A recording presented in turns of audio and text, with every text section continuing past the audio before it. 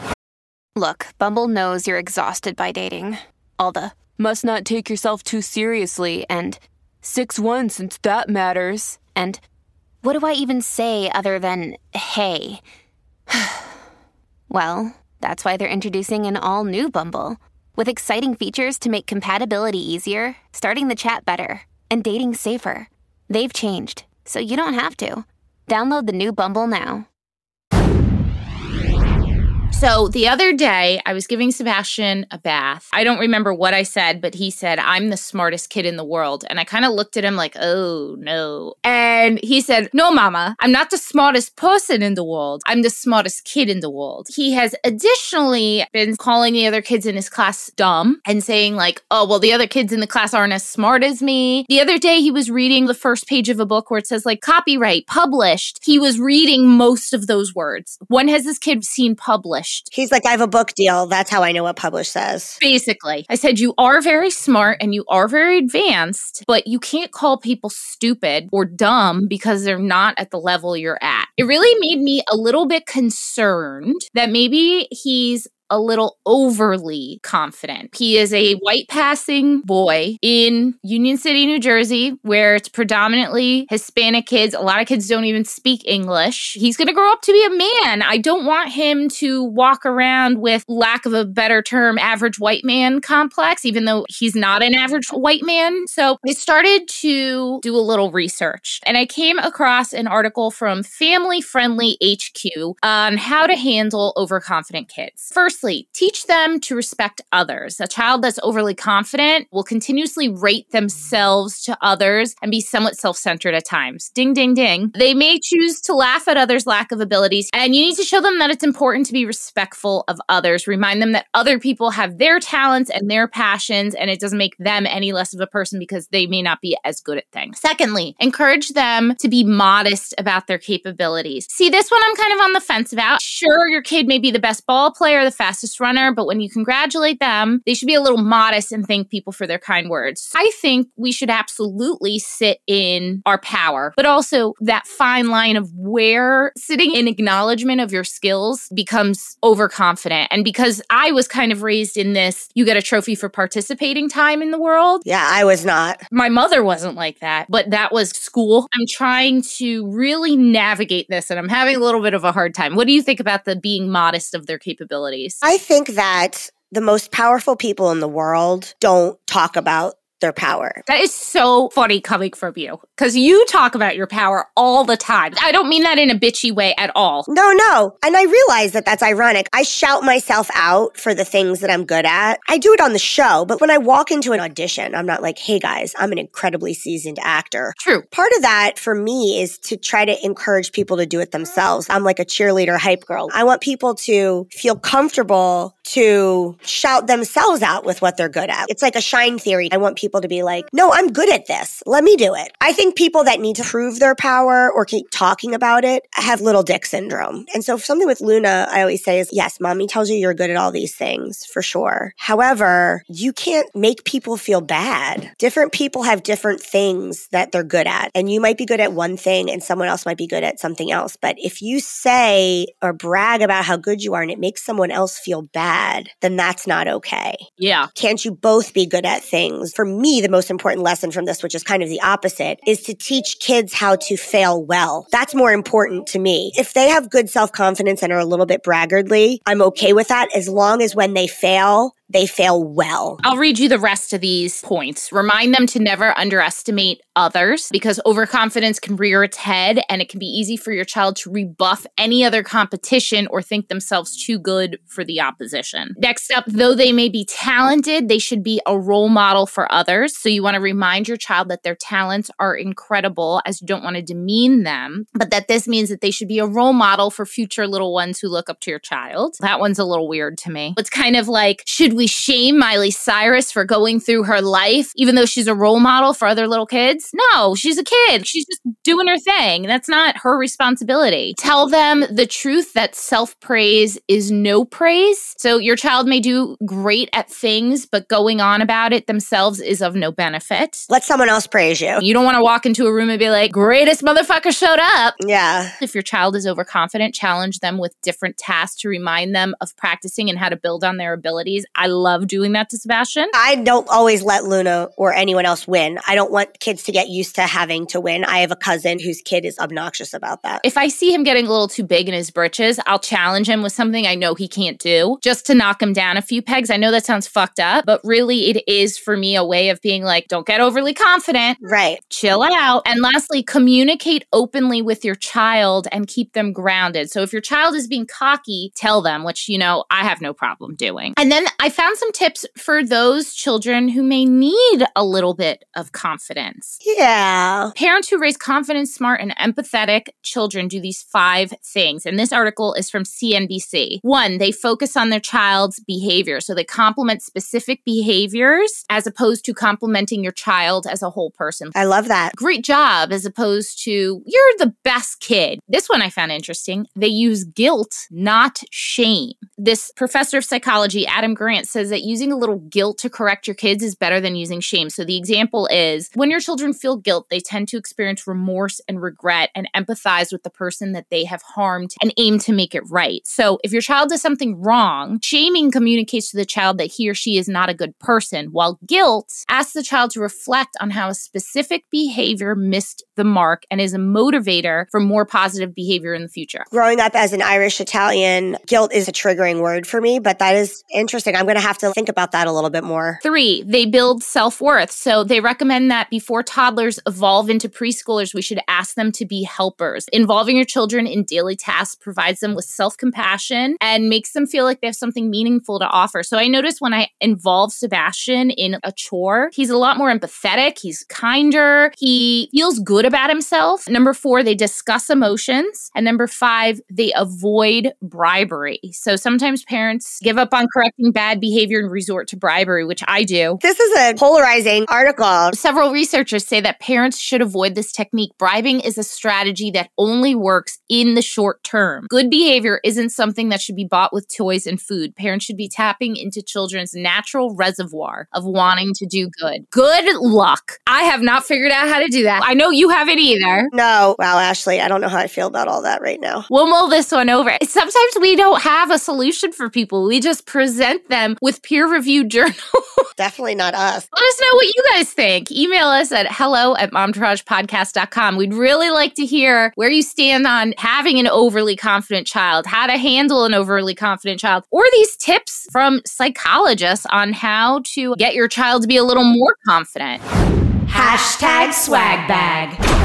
Aquaphor. Just that's it. Aquaphor. I know. It's amazing. I use it for everything. I curl my lashes and use it on my eyelashes with a spoolie. I use it as hand cream. I use it as foot cream. I use it as mouth cream. Sometimes I use it as eye cream. When Sebastian was wearing diapers, we used it as diaper rash cream. I use it for my cuticles. I use it on Luna's cuts when they're scabbing. They have a spray one now I just got because sometimes it hurts when I'm rubbing it on Luna's. I'm going to try the spray and let you know. Okay, so on that same note, Just for Men beard dye. So I love my girl Laura. She's been on the show before. She lives in Brooklyn. She gets all booked up. I try to go to her whenever I can, but honestly, my brows are very light. And so in between, I need to dye them a little bit. I use the Just for Men beard dye in a brown color. I leave it on for hardly any time, not what they say. And I use copious amounts of Aquaphor or Vaseline around it so that I don't get the brown edge. It's a game changer. And that's not even just a tip for the light-haired ladies like Carrie. For me, where I have sparse spots in my eyebrows, this picks those little hairs up and makes them bolder so I don't have to fill in my eyebrows as much. I think it's for everybody, honestly. Yeah. It also makes the ones that you need to tweeze easier to see. Yes. I leave it on for the full 5 minutes like they suggest. Because you have dark hair. Light-haired ladies, I would not do the full. Well, whatever it is that you did for Valentine's Day, I hope you felt loved and cherished because you deserve that. We love you. You're our Valentine. Yep. Bye.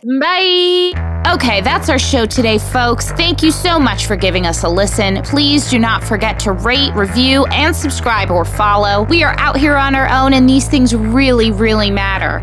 We want to hear from you. Tell us what you want to hear. Email us at hello@momtouragepodcast.com. Follow us on Instagram, Facebook, and TikTok, all at Momtourage Podcast to hang out with us all week long. We are here for you. You are not alone. We got you. So go ahead, girl. Know this posse is behind you and go slay. Momtourage is a Cafe Mom podcast. Written and produced by Ashley Herring-Smith and Carrie Sotero. Recorded and mixed by Lee Mars. Our theme song, MILF, is by the band Mama Drama. You can find them on Instagram at Mama Drama Band or mamadramaband.com.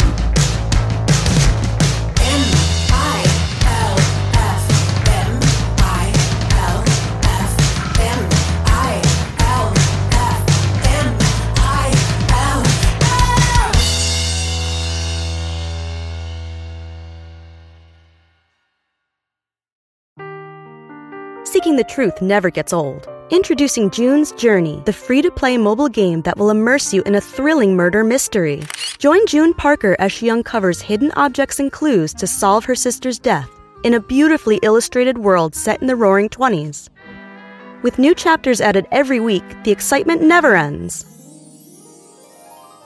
Download June's Journey now on your Android or iOS device or play on PC through Facebook Games.